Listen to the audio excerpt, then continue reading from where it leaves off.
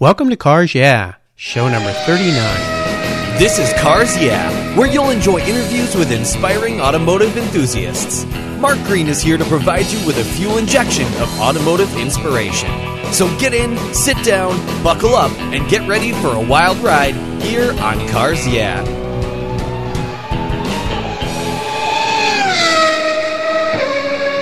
Do you love vintage cars? Then go to carsyeah.com and get a free copy of the fantastic Filler Up book. It's a full-color ebook filled with fuel filler fun, with over 60 color photographs of vintage cars, plus inspirational quotes from some of the most famous automotive enthusiasts of all time. Simply go to carsyeah.com and click on the free book button on the homepage. Download your free Filler Up book today at Cars Yeah.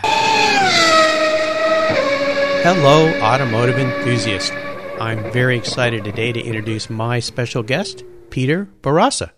Peter, are you buckled up and ready for a fun ride? Absolutely. All right. It's great to have you here. Peter Barassa is the president of MMR, MotorsportsMarketingResources.com. MMR is an online service directory of information and entertainment for enthusiasts of European cars and motorcycles. Along with their extensive list of automotive-related resources, MMR offers a weekly newsletter filled with all sorts of things automotive, including My Word by the famous Denise McCluggage. Peter is a publisher and an entrepreneurial die-hard car guy. So Peter, I've told our listeners just a little bit about you.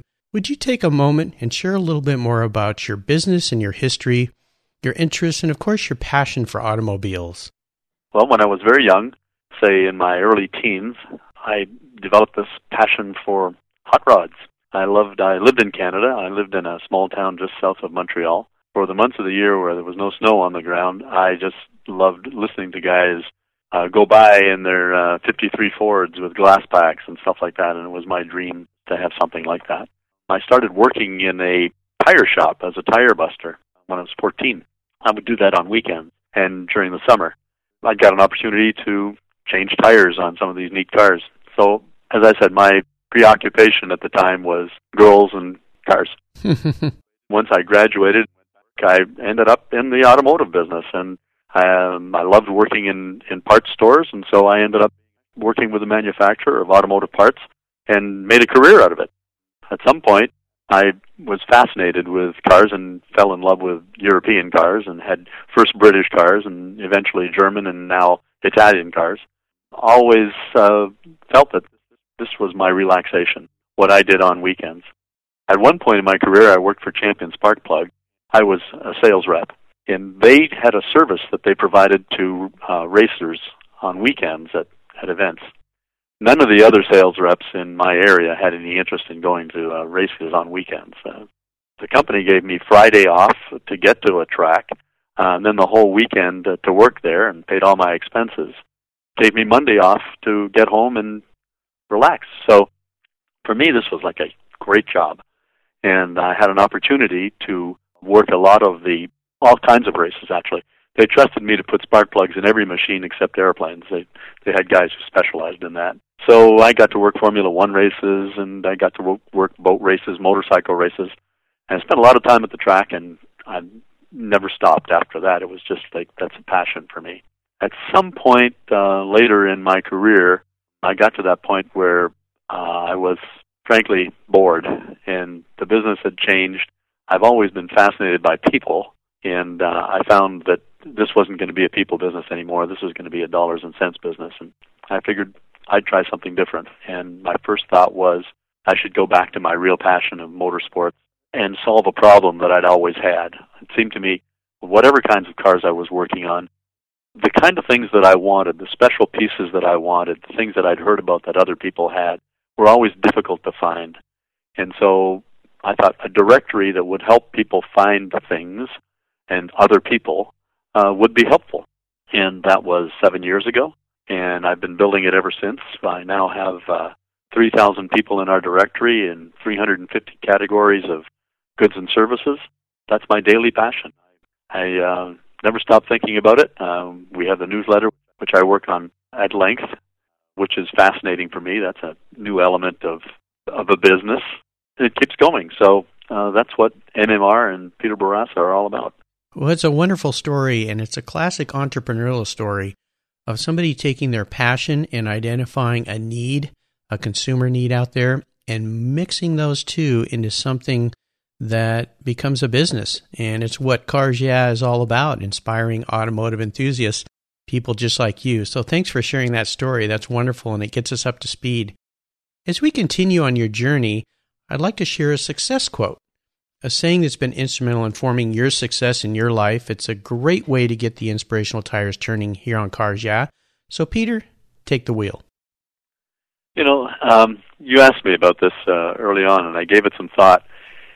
It strikes me that there are too many cliches about just do it and keep looking ahead, never look back, and all those other kinds of things. And those are interesting, but they're not always applicable. It struck me that when I was younger, my mother would say to me, Peter, and she had this little piece of paper on the fridge that said, "He whom the gods would punish, they first make proud." And it reminded me not to be proud, or as I read in a book recently, prideful.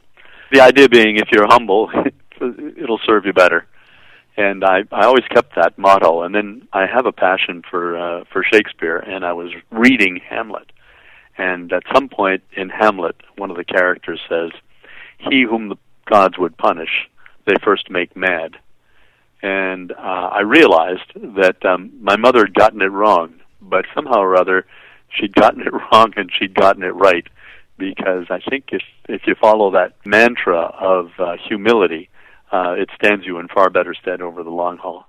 What a wonderful memory. Your mom did get it right, and I believe pride, isn't that one of the 7 deadly sins? It's not one I've concentrated on, so I'm not sure. Well, it's a wonderful saying and obviously instrumental in your life and growing up.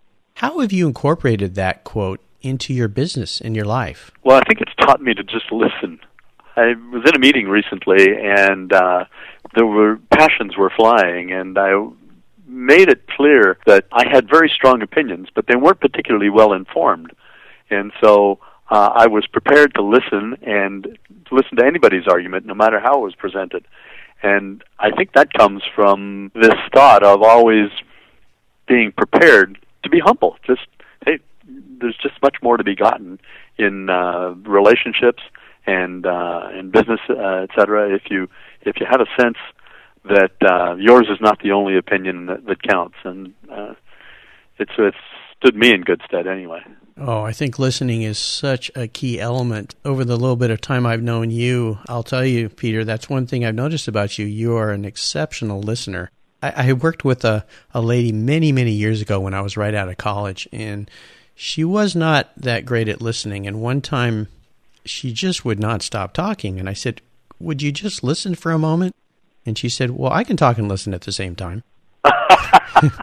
I've always remembered that and realized that, no, you really can't, nor can I. So listening is definitely an acquired skill and something that you have to work very hard at, really something that will serve you well all the time. So that's great.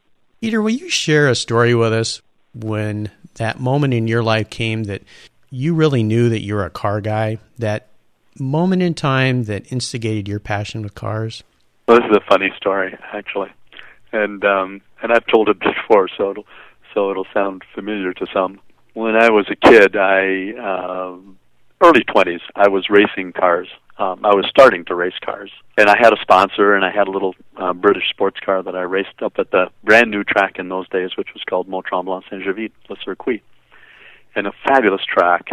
And the first time I went to the track, I was to drive a friend's car. I had not really planned to race, but I had built the car with him, and my friend, for a personal reason, wasn't able to go to the driving school. So I went in his stead, and he said, "Please, take the car. We worked on it. Go ahead."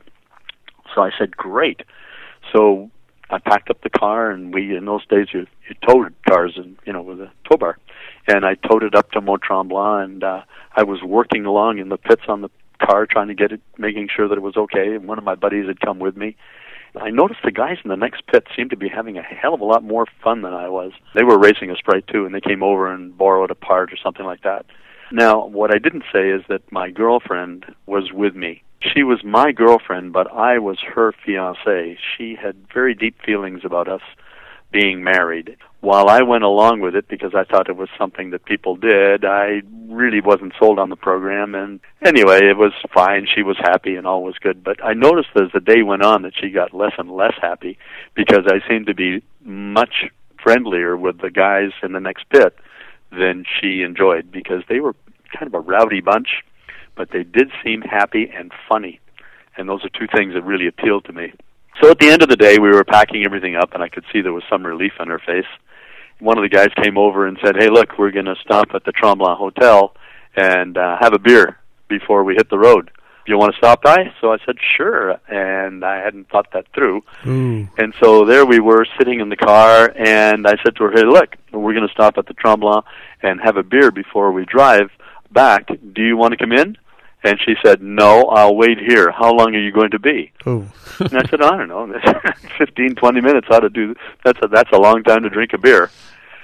So about an hour and a half later, with more than one beer under my belt, I climbed into the car and we drove back to the little town of Saint Jean, where I'm from.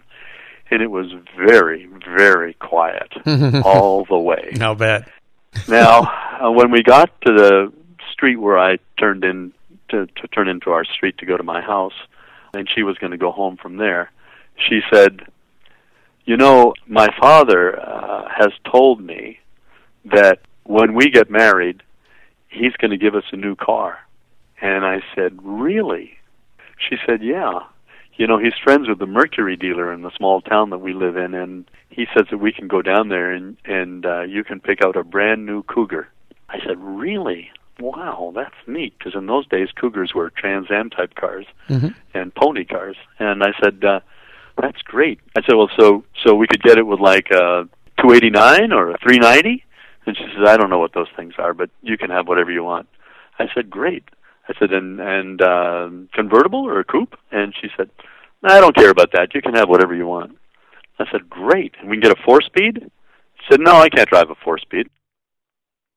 Uh-oh. So I said, "Gee, that's too bad."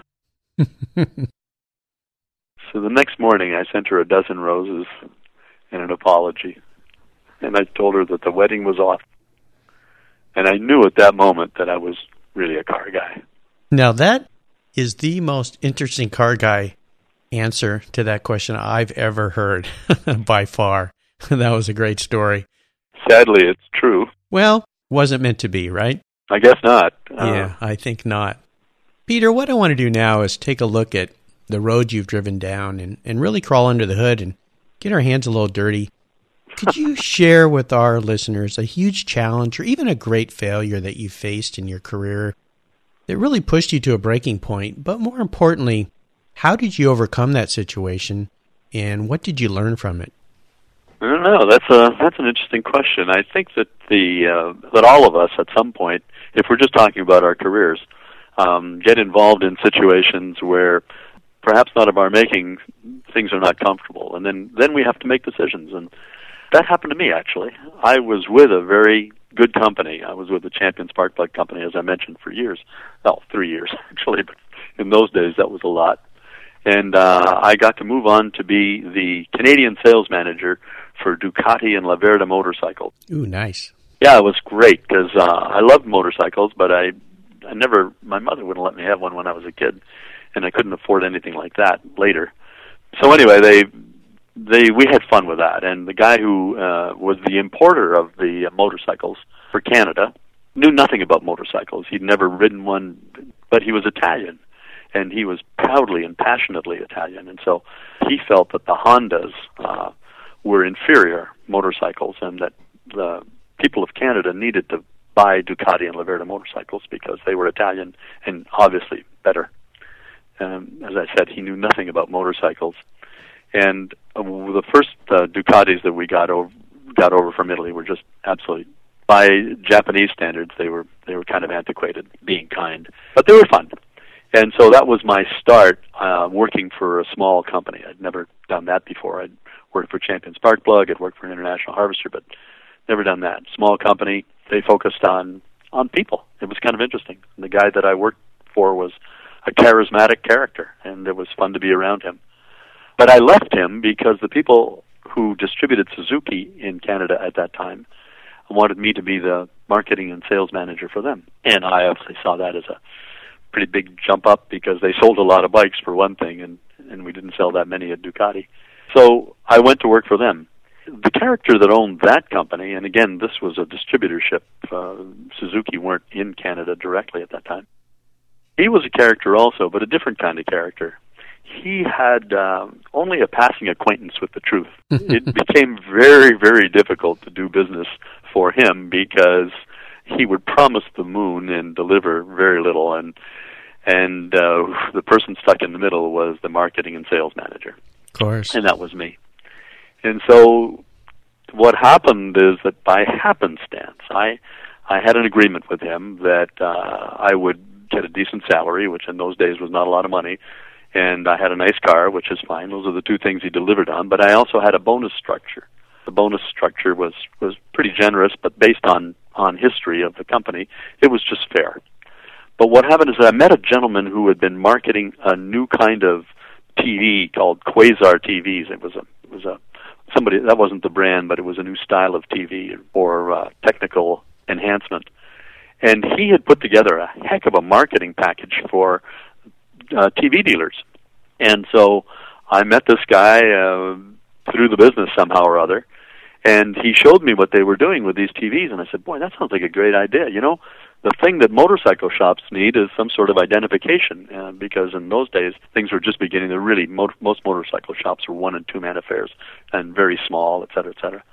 So I put together a package, and I ended up selling the package to the dealers who ended up having signs that had big Suzuki and then their name in small and stuff like that. You know what I'm talking about. You've seen them all over the place. Right. I also brought out point-of-purchase marketing, advertising things, and you know they could stick little signs on each bike and put a price on them with a Mark-A-Lot pen, and it was kind of a neat package. They went for it, and it came with the pre-ordering of a number of motorcycles.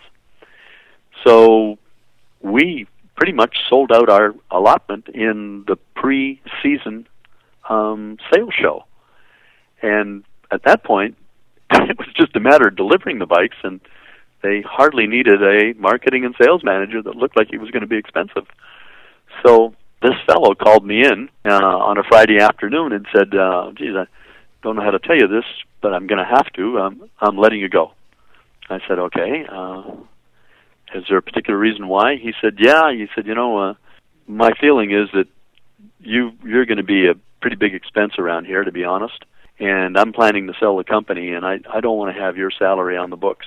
And frankly, at this point, I don't need you.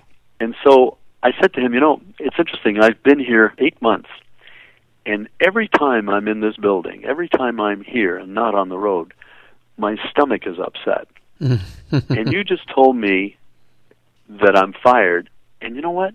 My stomach feels fine. And he said to me, okay, well, I have some other news for you. I know that you think that I owe you a lot of money. And I said, that's true, I do. And he said, well, it's really far more than I ever figured that it would be, and so I'm not going to give you that. Oh, my goodness. And I said to him, you know, I still don't feel bad because I'm not at all surprised. Yeah. And he said, okay, well, is there anything you want? I said, well, could I get a lift to the airport? And he said, sure. Oh, goodness. Wow. So they took me to the airport. Just to top off a perfect day, I arrived at the Air Canada counter, and I made a reservation over the telephone and so on like that. And the lady said, okay, how are you going to pay for this? I said, credit card. And as I reached into my pocket, I realized I'd left my wallet back at the office. Uh-oh. And so I said to the lady, I'm terribly sorry. I said, but I don't have my wallet. Now this will give you some idea. This is a long time ago. You couldn't do this today. She said, well, you know what? Give me your name, address, give me all of this other stuff, and we'll bill you. Oh my God. And you pay us. Wow. Can you prove who you are? And I said, you know what? This is a custom-made suit, and my name is on the... And she said, show me. Oh, wow. I showed her that on the pocket there was a little tag that just said my name, and it didn't give me my address or phone number or anything, just that, and she said, okay, that's good enough. Like you didn't say, my name is Ralph Lauren. Yeah.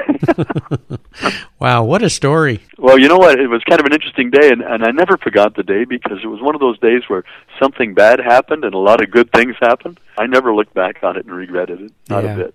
I think what your gut tells you many times is true, so it sounds like that was the case with that story and that experience. Thanks for sharing that with us. Peter, let's shift gears here and go to the whole other end of the spectrum. Would you share a story with us when you had a real aha moment with MMR? That time when you realized that, you know what, this idea I think is really going to make it. And tell us the steps you took to turn that aha moment into a success. The dream of everybody that starts their own business is that there is an aha moment, that, at some point you say, we've done it.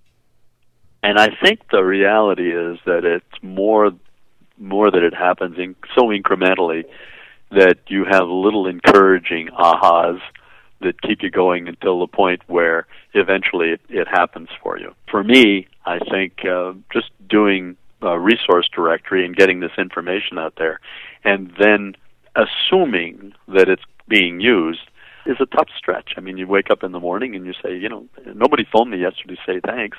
And so how does it happen that you keep doing it?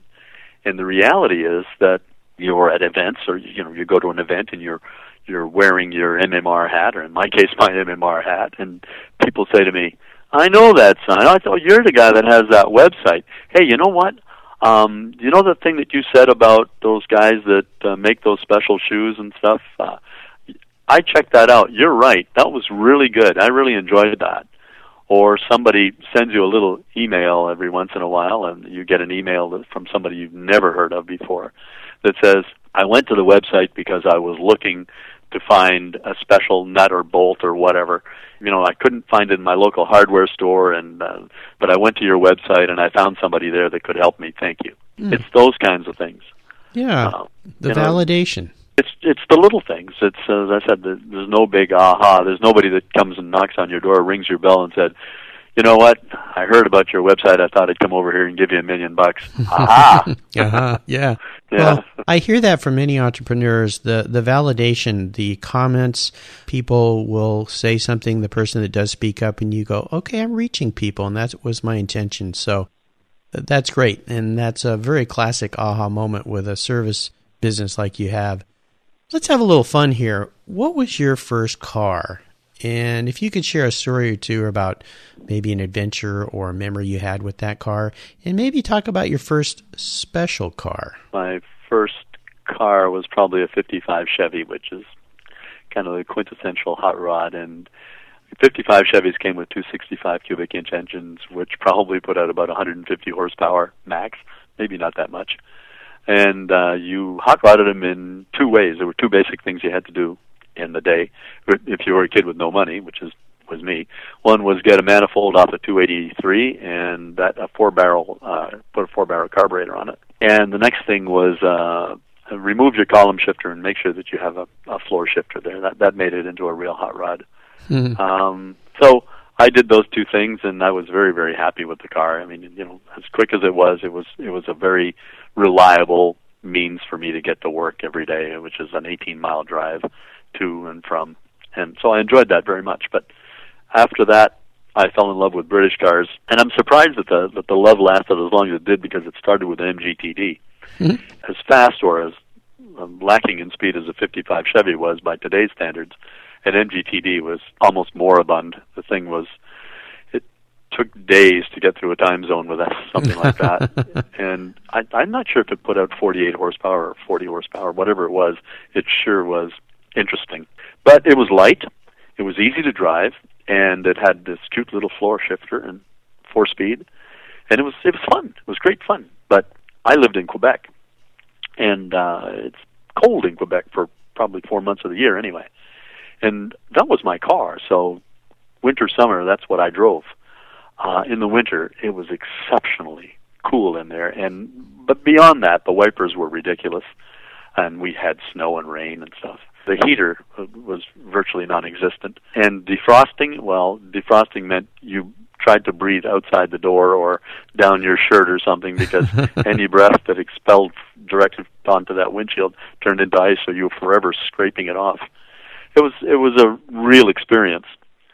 I remember my best friend and I went on a fall rally one time, and it had rained like hell the night before, and we were, in those days, dirt roads weren't that hard to find, and so rallies were considered real rallies if you ran on dirt roads. And so we took the MGTD, and we entered this thing, and we thought, well, this was like racing stuff. And the fellow who had owned the car before me had installed safety belts. In those days, they weren't the chest type, they were just lap belts. He had affixed one side of the lap belt to the end of the door, the driver's door and passenger's door, and those were like suicide doors. They opened out from the front. And so we were trundling along on this dirt road and puddles and everything all over the place, and I was trying to dodge them. And my friend said, let's have lunch. And I said, okay, that's a good idea. We can eat and move at the same time. And my mother had packed tuna sandwiches for us, so he opened up the bag and he put the sandwiches like on this very thin little transmission tunnel in front of the shifter. And at the moment that he put the sandwiches there, I hit this incredible puddle in the road. The two front wheels just went bang, and the two doors opened. And those fenders on MGTDs are more old-style fenders. You know, they kind of flared out. Mm-hmm. And the water hit the fenders.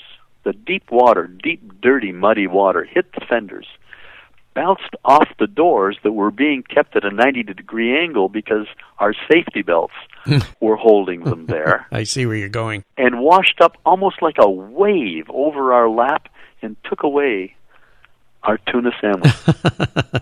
Oh, my goodness. Well, those cars have a special place in my heart. My father had an MGTC 47 when I was little. Well, the only thing worse than a TD is a TC, right? Yeah, but that was my first. I was quite young, but I remember riding on that little shelf behind him in the car. There was a little bar You there. were little. Yeah, I was very little. My sister and I would sit there, and there was a little bar across the back of the seats, and my mom and dad would be sitting there, and Yeah. he called it the chicken bar. And the reason he called it the chicken bar was he said, if you're chicken, you hang on. But if you're not chicken, you put your arms up like you're on a roller coaster. Now, you think about that now, he probably would be arrested for child endangerment. But in those days, it was different. And I do remember he said, keep your hands inside the car. Because one day I reached over and touched the tire with the tips of my fingers. And I think to this day, I still don't have fingerprints on those fingers. But I never did that again. So the old MGs do have a special place in my heart. That's a great story. Is there a car you've had in your past that you really wish you still had? Listen, I don't want. I'm beginning to get a feeling here that everything's a philosophy, but and it isn't. Believe me, a lot of things you get rid of in your life because you have to, and some of the things because you want to, and circumstances take care of other things. But the reality is that there isn't one car that I've sold that I didn't regret selling. Generally, 3 to 4 years later. But at the time that they went down the road, I often remember thinking, thank God. I had a GTO that I bought in Canada, not a Ferrari GTO, but a Pontiac GTO. And I bought it from my secretary because she came into my office one day and she was crying, and she said, I don't think I'm going to be able to marry Gary. And I said, why not? Because I told him he had to get rid of that car. And I said, uh-huh. And he said, nobody'd buy it. I said, really? Yeah. What do you guys want? What do you guys need to make you happy? And I remember I gave her $4,000 for that car, and that kid had spent all of that and more in the day, and the thing was hot. I mean, he'd done cam dynamics, and he'd done some neat stuff to it, and 2 Carter thermoquads on it. He did about 3 miles to the gallon, but it was a hot car. Sure. So I gave him $4,000, and because I was in the auto parts business, all of my buddies kicked in, and I put new suspension and put all kinds of new stuff on it that it probably didn't need, but it was all free, so that was cool. And I spent about $4,000 getting it all together the way I wanted. I had the car for about 4 years, and we had little kids, and there was simply no room for the car in my life. And so I sold it, and I always remember that I sold it for $4,000 because basically that was the number that seemed to govern that car. But that's a car I regret letting go. Sure. That was a neat car. Sounds like it. Is there a current project you're working on at MMR that really has you excited right now? Every project at MMR is exciting. It's because it's a development thing. We start off as a little directory, and all of a sudden we said, well, why don't we do book reviews? So, that's a good idea. That's exciting. So we did that, and that's exciting, and we have book reviews up there that we like. And we turn the books over to individuals who have a passion but are not necessarily, they have a reading passion or a passion for the car, but they're not necessarily writers. And so we've got a lot of reviews in there by enthusiasts. People like David Bull at Bull Publishing and Michael Kaiser at Autosports Marketing. They supply the books. Everybody supplies books. Racemaker Press helped us dramatically to get started, and we named our book reviews after them. So they send us books. We send them to enthusiasts, and we do that. So that's always exciting. The newsletter was another idea that we thought would be another way to get the people to come to or become aware of the resource directory. And we started that. We would do it haphazardly once a month at some point when it was convenient. And now it's a weekly affair. And as you mentioned in the intro, Denise McCluggage helps us and writes for us. And a number of other people do also. Michael Furman supplies beautiful pictures. So the newsletter is kind of a lot of fun to do, and that's certainly always exciting. Our latest project is we're going to do a printed directory. It sounds counterintuitive for a website to be doing something printed, but we're going to do a printed directory that I think highlights what the sport and what MMR is all about, and it highlights people who do special things. That's in the works now, and we hope to have that out in the next couple of weeks. Awesome. Very exciting. Awesome. Great. Now here's an interesting question. If you were a car, what kind of car would you be? And more importantly, why? I was looking at, I have models of the cars I really would like to have. Sure. And the other day, for one of the stories we did in the newsletter, I took some pictures of 5 of them. And it was only when I was looking at the pictures that I realized they were all race cars.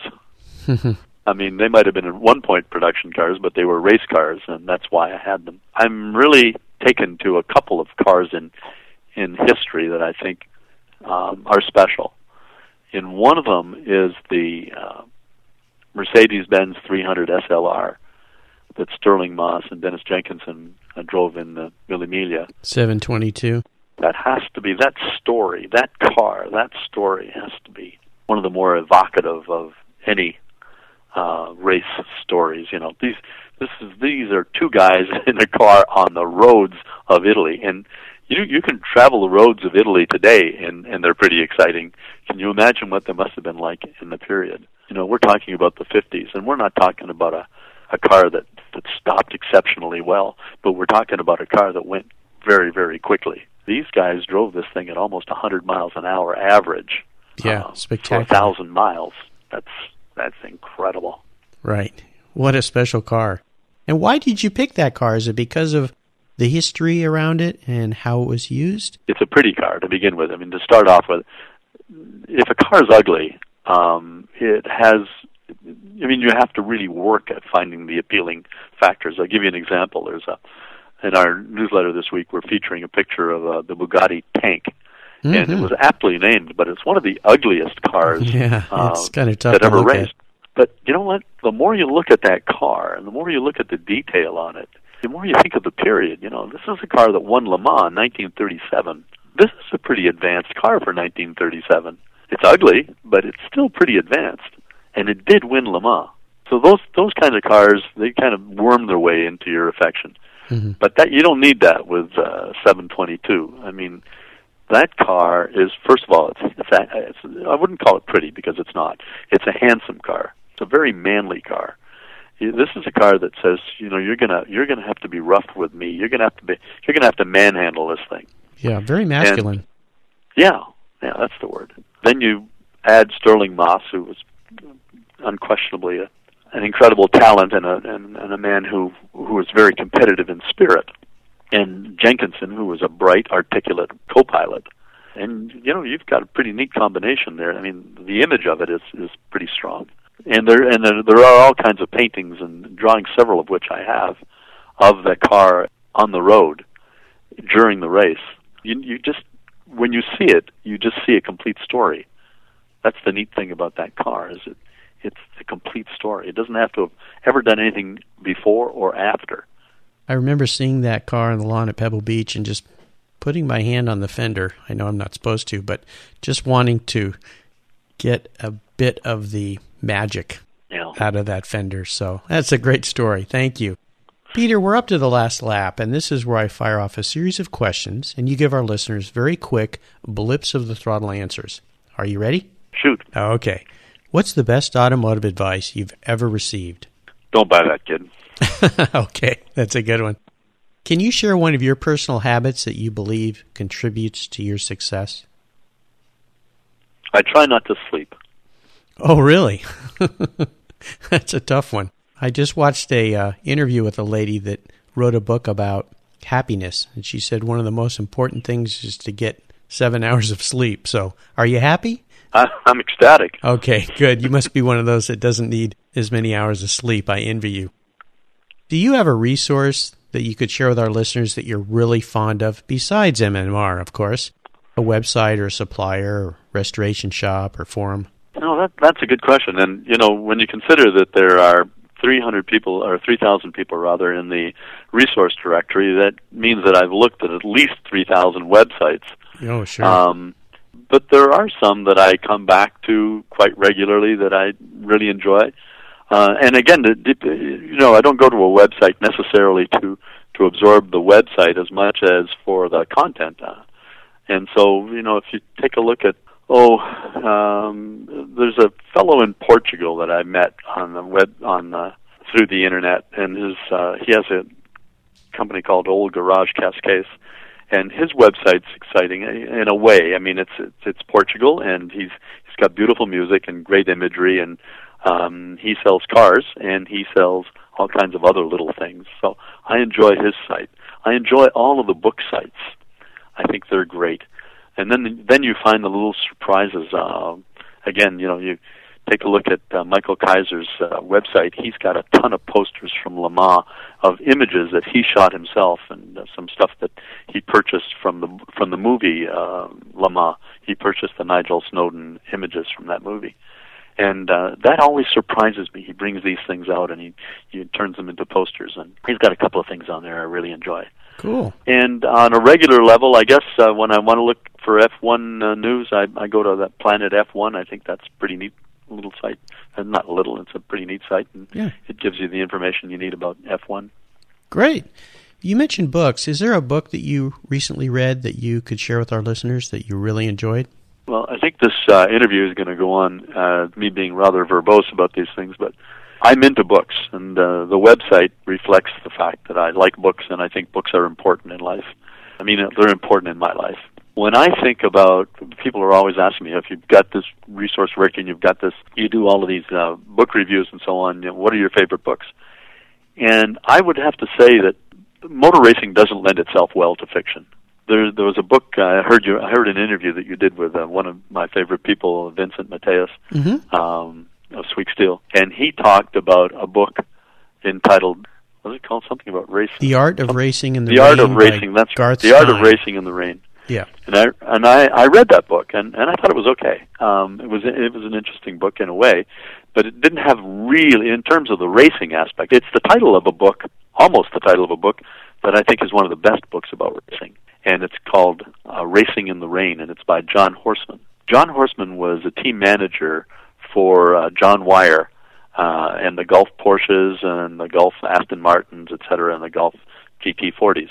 He tells the story, taking it from the beginning, from Aston Martin, but going through mostly in detail about the development of the GT40 from the British side of it. Because the first race cars that Ford developed were being prepared by John Wyer and his Gulf team in Europe, and they ran the 289 engines. The Shelby people over here ended up with the 427s and had the greater development, etc.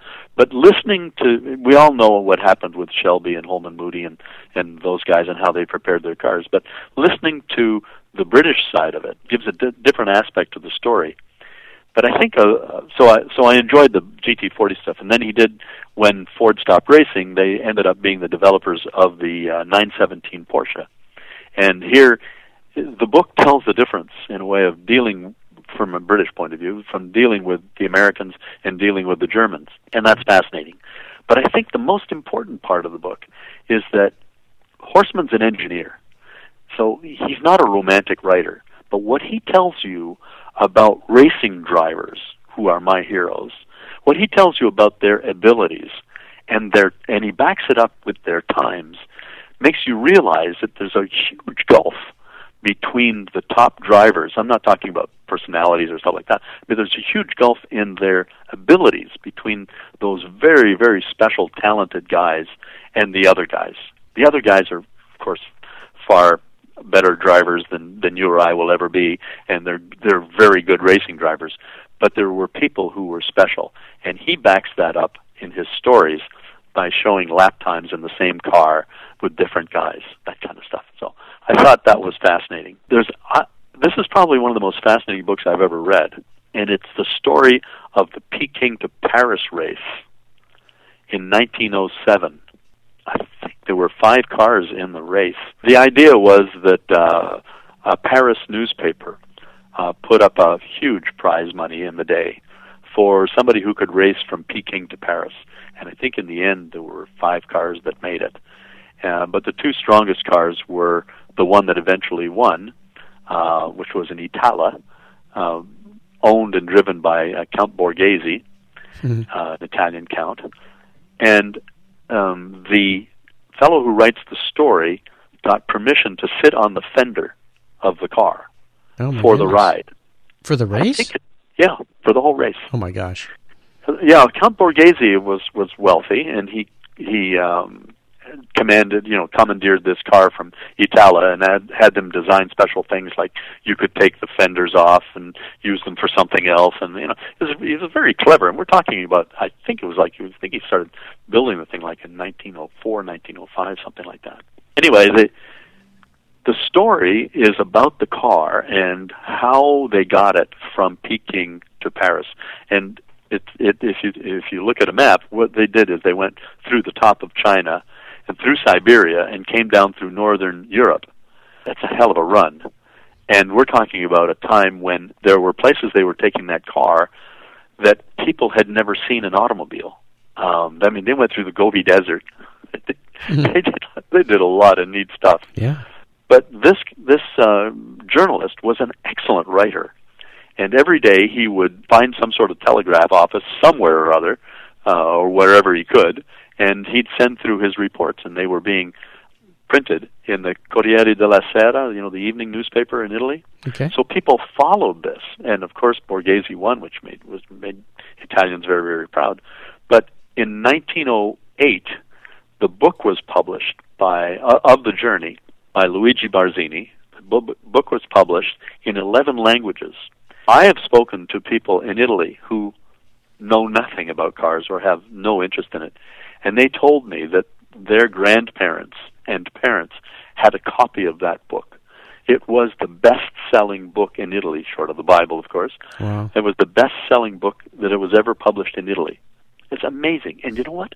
It's well-written, and when you read his insightful comments about the peoples that he meets along the way, and then you listen to the 6 o'clock news, you realize just how prescient this guy was. Just unbelievable book. We'll make sure that we post these resources at carsyeah.com/Peter Bourassa, so our listeners can find all of these. And if the book's out of print, maybe they can track one down through eBay or some of the many bookstores.